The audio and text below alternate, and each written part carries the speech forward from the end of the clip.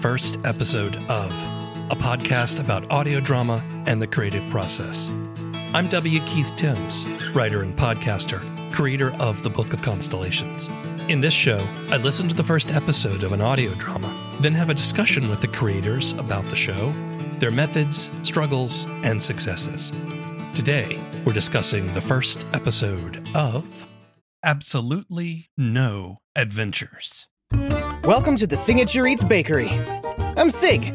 We've got breads, pies, cookies, cakes, and absolutely no adventures. The creation of Destiny Howell, Absolutely No Adventures, is a fantasy unadventure story that follows Sig, the owner of the Signature Eats Bakery, as he aggressively avoids becoming embroiled in any daring quests or chosen one shenanigans, even though the universe really seems to want him to do just that. It's a subversion of the hero's journey that has a little fun with familiar fantasy tropes while still embracing them. In the first episode, The Sword in the Sheath, a knight from afar pleads with Sig to come with her, as he is the only one who can draw a magic sword that can slay a powerful evil. In the second, Wicked Lost, we meet Bee, who must slay a witch in order to go home. Howell is also a writer, and her middle grades novel High Score is coming out this summer. I spoke to Destiny remotely from her home in Florida. Tell me a little bit about yourself as an artist and creative type. I have been wanting to be a writer since I was as young as I can remember, like before I can remember. When I learned to read very quickly, around 3, my dad was an English teacher. So it was just stories all the time. I was a very hard kid to ground because what were they going to do? Take my books away? That's not good parenting. So I just had my nose in the book all the time. The one time I can remember getting in trouble in school was because I was reading under my desk. In reading all these stories, I wanted to create my own stories pretty quickly. So since I was in elementary school, I was always writing little stories and entering, the little contests that you can enter when you're a kid. And when I got a little bit older, I started writing longer things like short stories and then into novels. And eventually that kind of branched out to exploring other avenues for writing, which is how I kind of got into podcasting. Did you go to school for writing? I went to school for a lot of things. So my initial degree, my bachelor's, is in English at the University of Alabama. And then I took a detour and I went to Georgetown University Law Center and spent 3 years there getting my law degree. And I am currently getting my MFA in creative writing from USF in Tampa. So what happened with the change to law and the change back to creative writing? So the way I was raised, it was a very practical way. You have to make sure you know where your money is coming from, you know where your food is coming from. So even though I always had it in my head, I'm going to be creative, I'm going to be a writer, I'm going to be published someday. I also equally in my head was I'm not going to be a starving artist. That's not going to happen. I always thought, okay, what are the things that you can do to make money if your skill is writing? And it's be a lawyer. And I was always told, as a joke, I was a very argumentative child, haha, you should be a lawyer. So it's all right, yeah, a lawyer, I can do that. They make money and I can write on the side. On the one hand, yes, that is what happened. It worked out the way that I wanted. On the other hand, it was, not the career that I wanted to stick with long term. So when I had the opportunity to switch to the writing thing, getting the MFA degree in a funded program, because again, I am not here to be a starving artist. I made the switch. I sympathize because I grew up as an artistic kid too. And then when I got into academia and I was teaching, I was advising students who were going through the theater program. And, you would always hear from them about their parents or people in their life, or sometimes it was self-imposed, but it was always, well, I also want to have something as a backup. And I understand that the reason why that is because I know, the arts, unless you're a Hollywood movie star, it doesn't pay a whole lot. Exactly. So I people get appreciate the arts, but they don't necessarily want to pay the big bucks for it all the time. Right. So it's kind of hard. And the law is a very stable career as opposed to the arts where it's just yeah, I write a thing. Hopefully it's good. Maybe people like it and maybe I get money for it. If you're looking for stability, there are a lot more stable careers than getting into the arts. But I don't love anything like I love writing. So, gotta take that leap sometime. You have made some success. Now you have a book coming out soon. I do. It's called High Score. It's coming out on June 28th with Scholastic. And as a lifelong Scholastic Book Fair nerd, heard that was so exciting for me to hear, like almost more than getting the news like, oh, someone bought your book.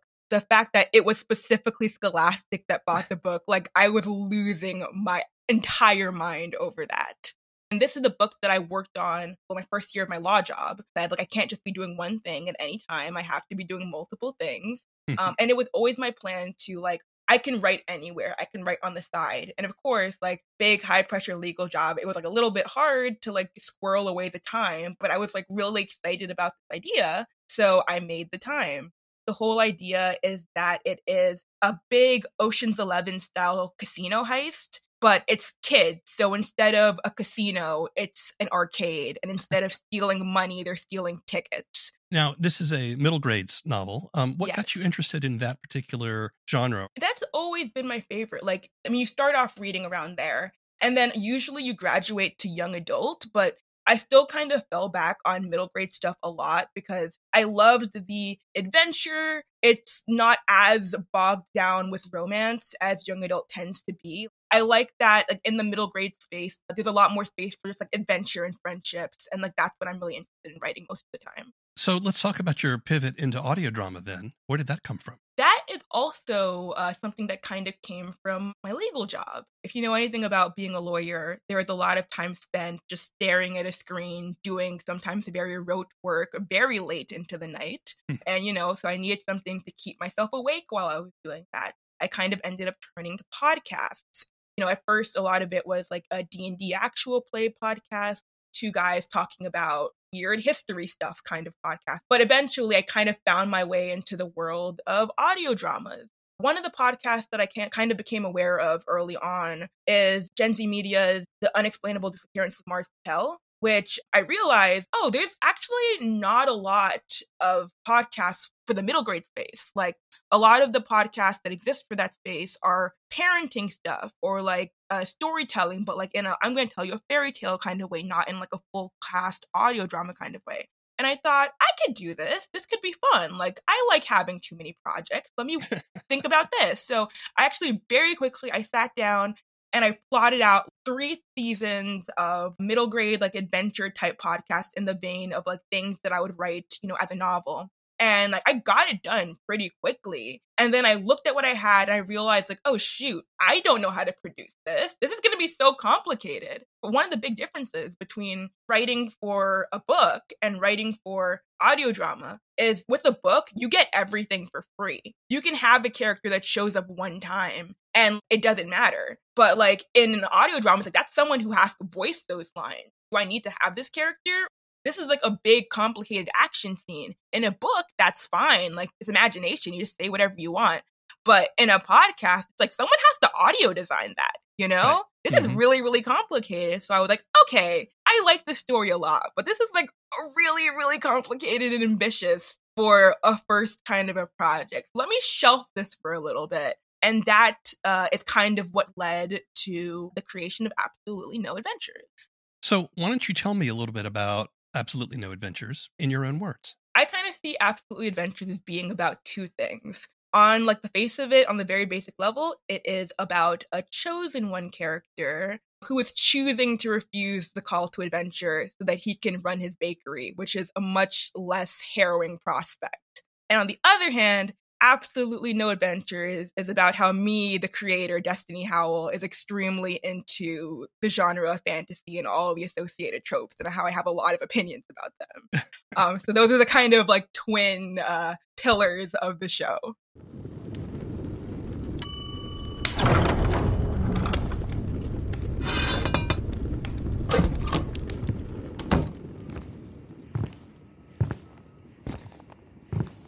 It is done. I'm telling you, it's not. How can it not be done? I followed the recipe exactly. And besides, how would you know? You have never even seen one before, and the toroid of dimension and despair is a feat of mundane and arcane craftsmanship beyond your mere human comprehension. Well, this human can comprehend that it's not done. It needs at least another 10 minutes in the oven. It is done. Take a bite out of it, then. I will.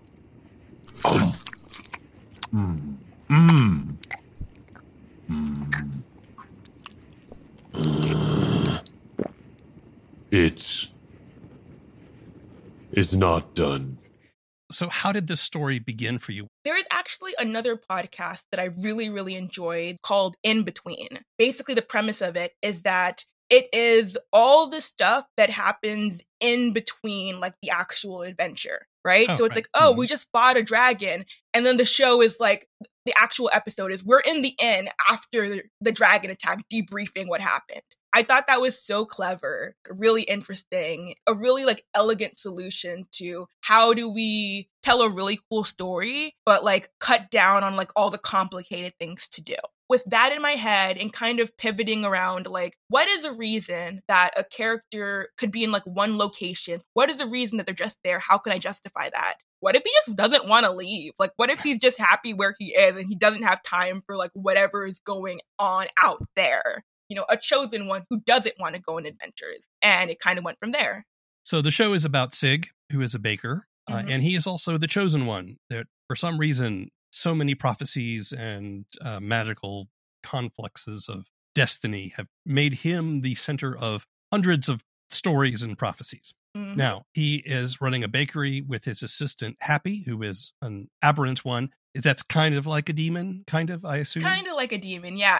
I think in the original drafts, he was like specifically a demon, but then I was like, I don't want to deal with metaphysics, actually. Like, what does the existence of demons imply? And I'm just going to be like a little bit fuzzier with them and make him kind of like a quasi-demon, eldritch being kind of a situation. But I don't have to deal with like the ramifications of putting a demon in this world. So in the first two episodes, basically the formula is people show up at the bakery, attempt to convince Sig to fulfill some destiny or some prophecy, and he finds a way to say no and turn them away, basically, while at the same time finding a solution to their problem. Is that fair to say that's the structure for most of the episodes? Basically, yeah. Like, there are plot threads that kind of start to come together throughout the season. And then, of course, there is the big wedding special at the end of the first season, which is like an hour long, and it's a little bit more going on plot-wise. But for the first 10 episodes, that's a lot of what's going on, yes. Okay, so you said that you have strong opinions about fantasy tropes and the fantasy genre. And I think I can already see that happening. For example, in the first episode, The Sword in the Sheath, we have someone who comes to Sig with a magical sword that is stuck in its sheath, and only Sig can pull it out and ostensibly then go to slay the evil bad guy. And then the second one is Wicked Lost, where a traveler from another world has been tasked to try to slay a witch so that she can get home. So I'm clearly seeing that there's a King Arthur thing going on in the first one. And then the second one is very much like The Wizard of Oz. Yes.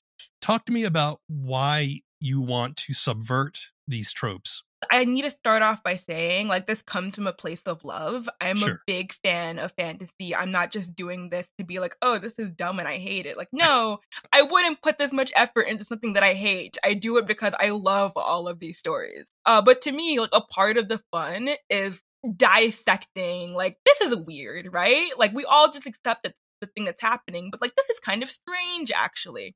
For example, Wizard of Oz. It is insane to me that the story of the Wizard of Oz, it starts with like, oh, I killed a woman.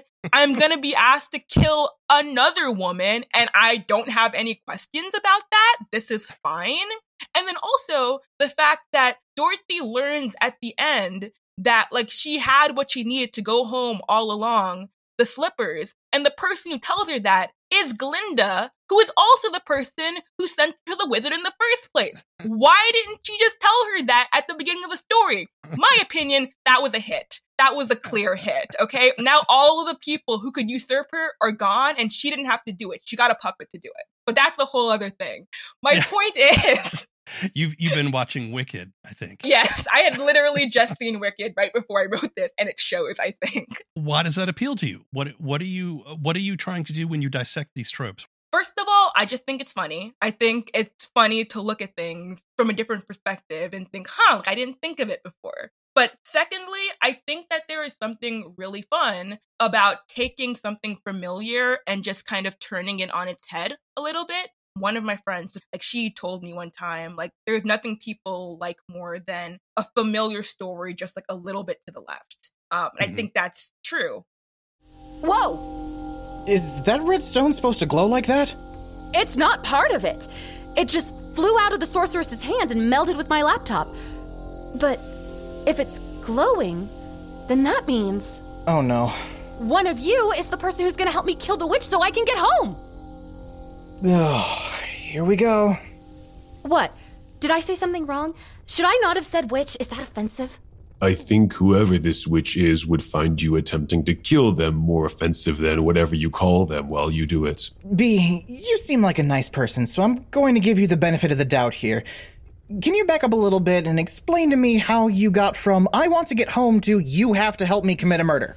Oh, I promise. It makes more sense in context. Yeah, I also like the assumption you make in The Sword in the Sheath that just because you pulled the sword out of the stone or out of the sheath doesn't mean you have to use it, right? Yeah. You know, Arthur might have pulled the sword out of the stone, but does that mean he's got to be the one to use Excalibur? Exactly. That's one of my least favorite tropes is when you have a character who it's like, I am like a really cool person in my own right. I've had all these years of training. And like my role in the story is to train this rando who like just started, like just learned of their like magical whatever yesterday. And he has to like slay the dragon next week. Just let me do it. I, of course, was given the task, as I am the strongest and most trustworthy of the Queen's Guard. And when I consulted the Oracle, all signs pointed to you. I have tirelessly followed the trail since, and here I am, pleading for your help. So you already have the Sacred Blade? You don't even want me to find it? Yes, I have it with me. Was that your issue? You didn't want to go looking for something we might not find? Because if that's your only reservation... Yeah, no. I'm still not doing this. I just want to know, if you have the Sacred Blade and you know what you have to do, then why do you even need me? I mean, why don't you do it? Me? Yeah, I mean, you're a knight. A really good one based on how fancy your armor is. In fact, you said you were the Queen's most trusted guard, right? Yes, we've known each other since we were young girls, but... So why would you, this fearsome warrior, cross the ocean to find me, a baker who has never successfully used a sword in his life, to fight a dreadlich, something that you could not make me do for any amount of money? 1,750,000 gold pieces. What? I would fight a dreadlich for 1,750,000 gold pieces. Huh. Good to know, I guess. So I assume that we can say that this is the structure, that you take a familiar fantasy story and you kind of poke at it a little bit to say, hey, did you think about this? Or did you notice this? And is this a little bit silly? Basically, my process when I was like figuring out the season and also the special is I sat down and I was like, okay, what are the things I want to talk about? What are the stories I want to use? So it was like, okay, I want to do a Wizard of Oz episode. I want to do a Harry Potter episode. And I just made a list. And then I was like, okay, I have all of my ingredients. What is the funniest and most narratively satisfying possible order to do these in? How can I make connections? How do I make this work? And I kind of go from there. Sword in the Stone, King Arthur, that's one of the most classic Chosen One stories. Sure. So if I'm going to tell a Chosen One story or like a not Chosen One story, that's where I wanted to start. Me and King Arthur, we go way back. When I was a kid, when my brother was at karate lessons, my dad would read to me from like this illustrated book, King Arthur stories. So it's something that, I've been exposed to for a really long time. Also, when I was a kid, I was really upset that there were no girl knights in King Arthur. Yeah. So I was like, the second I have a chance, I'm putting a girl knight in something. And this was my chance. So that's another reason for that. And then the reason that it was this first and then Wicked second is because, one, I had just seen Wicked. And two, it was the cleanest way to introduce all three main characters back to back. So Sig is obviously like the main dude. And then Happy is also like the other main character. And then the third main character is B, who was introduced for the first time in episode 2. There's one thing I really like about the way you're approaching these storytellings. You're trying to sell a story where nothing really happens. But that's not entirely true. You make sure, at least in the first 2 episodes, that Sig figures out the problem. He's not an adventurer so much as he is a detective, right? Mm-hmm. His goal here is not just to stay at home, because that could be very boring very quick. Mm-hmm. But rather, he's like, in order to get rid of these people, I need to solve their problems. And I think that's pretty smart because that does give something for him to do besides just say no. I didn't want him to be like apathetic and uncaring either. The idea of someone being like, oh, what, your entire village is gonna die? Like, that's not my problem. Have a nice day. Like, that's not necessarily super likable. But if it's like, okay, I'm not gonna go do that because that sounds terrible, but I will help you go do it. I think that's like a lot more proactive and also like likable as a protagonist. So that's kind of the direction that I wanted to go in. Yeah. Sig has an ability called True Sight. Yes. Which basically is like a magical ability to see the way things really are. Mm-hmm. Talk to me about why you gave him that ability. First of all, plot convenience a little bit. It's like just a useful device to have.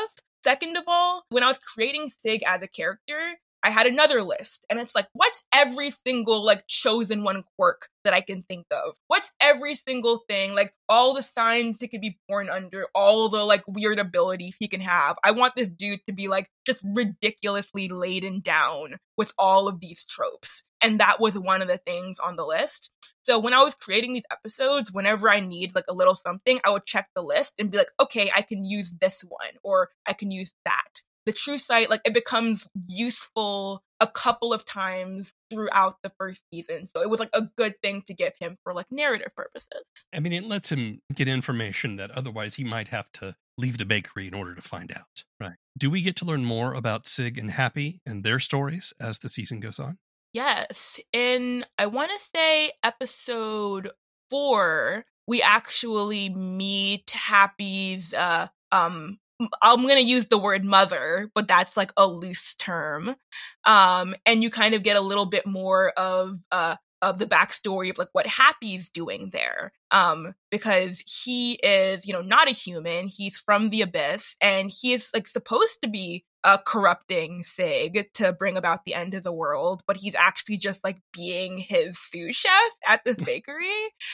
So he's kind of living this double life, pretending like he is doing all this nefarious stuff, but he's mainly just hanging out, as is Sig. You had experience writing, but you had limited experience podcasting. How did you begin to put this show together in terms of production and casting and all that kind of stuff? First, I did a lot of Googling. I read a lot of articles. I like specifically remember like being on the subway and on the bus on the way home from work and just like looking at these little articles, like how to start a podcast. Like, here are the rules, here are the guidelines. But I would say the most useful thing that I did is I got in touch with Hannah, the creator of the podcast that I mentioned before, In Between, and she wrote me a novel, basically. I was like so shocked and like happy and like I was really, really psyched like to get a message back at all, let alone such a comprehensive one. And she was like super, super helpful. That was like the big font of information that I had early on that like really, really helped me. You're an African-American podcaster. Mm-hmm. Can you tell me a little bit about how that perspective has affected your creative work? Number one, my forever crusade is like, let Black kids go to Narnia. That's like, it's the number one hill I'm willing to die on. Because like growing up, you read all the classic fantasy books. And it's always, or almost always, white kids. A lot of the time when you have books with like Black protagonists, it's like the struggle books, And it's like, that's important. Like, those are important stories to tell. And they're like, true to life.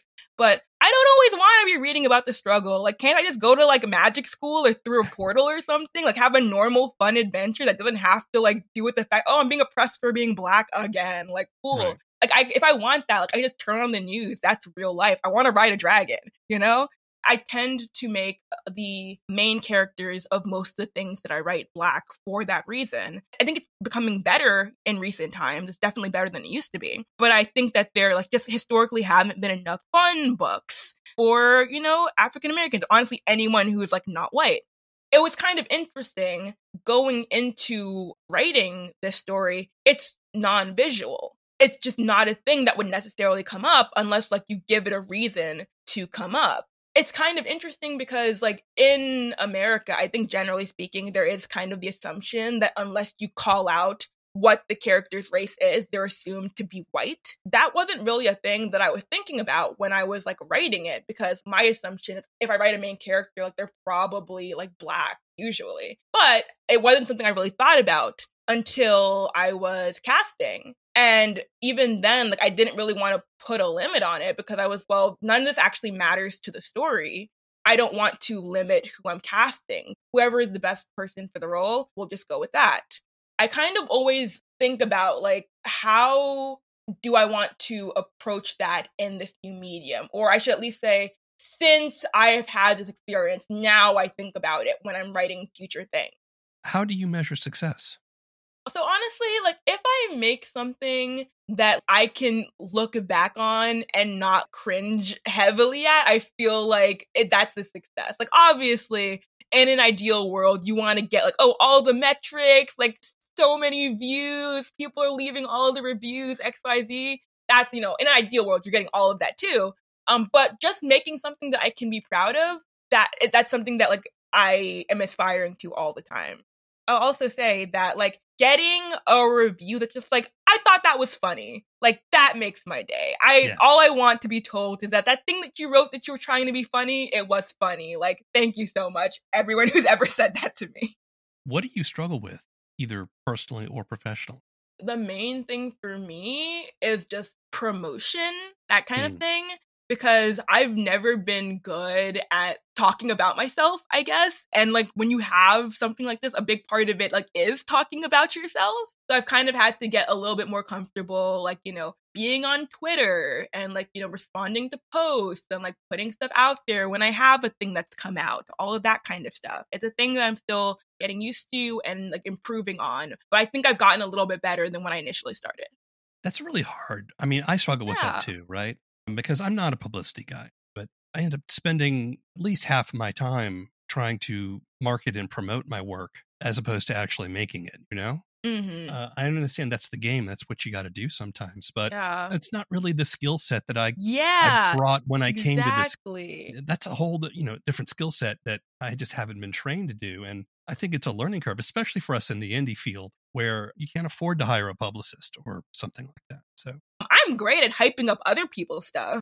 I love talking about all of my friends' projects or, like, oh, this cool new thing I just heard. But talking about myself, like, it feels weird and I don't like it. Well, I'll share this, that people often ask, what's the best way to get more people listening to your show? Mm-hmm. And I can say from personal experience that for me, the number one thing that I have done that's gotten me more listeners and more attention and more visibility is helping and supporting and advertising other shows. More than me tooting my own horn. I mean, I still do that, right?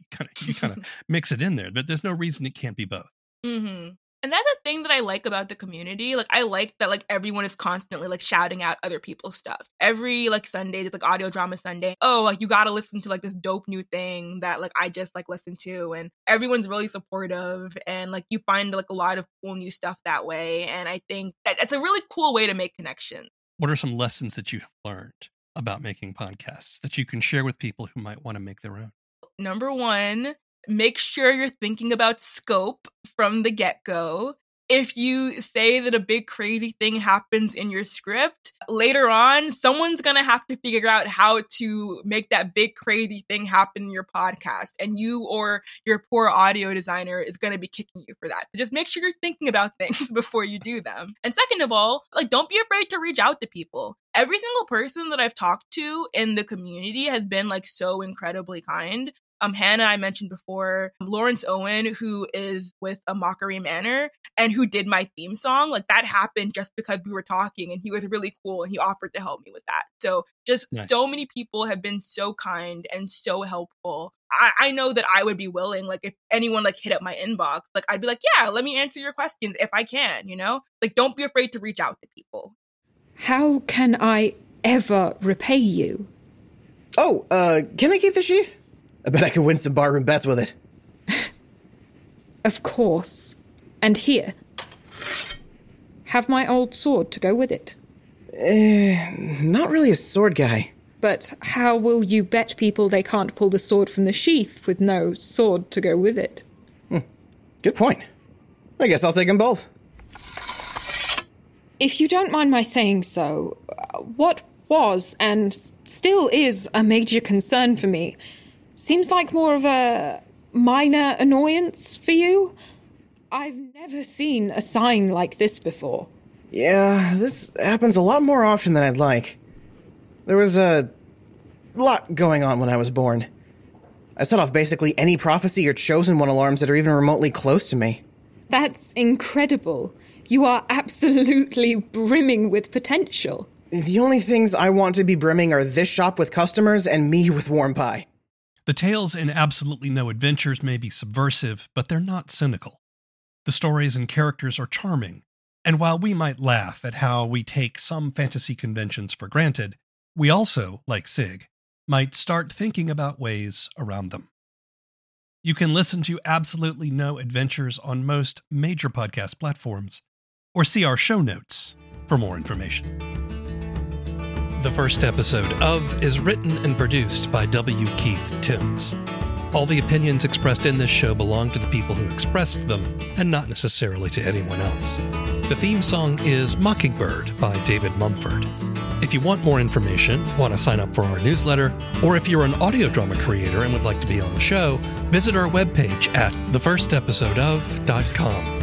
If you like down-to-earth sci-fi audio drama, check out my show, The Book of Constellations, wherever you get your podcasts. Keep telling stories. It's the only way we're going to get out of this mess. Until next time.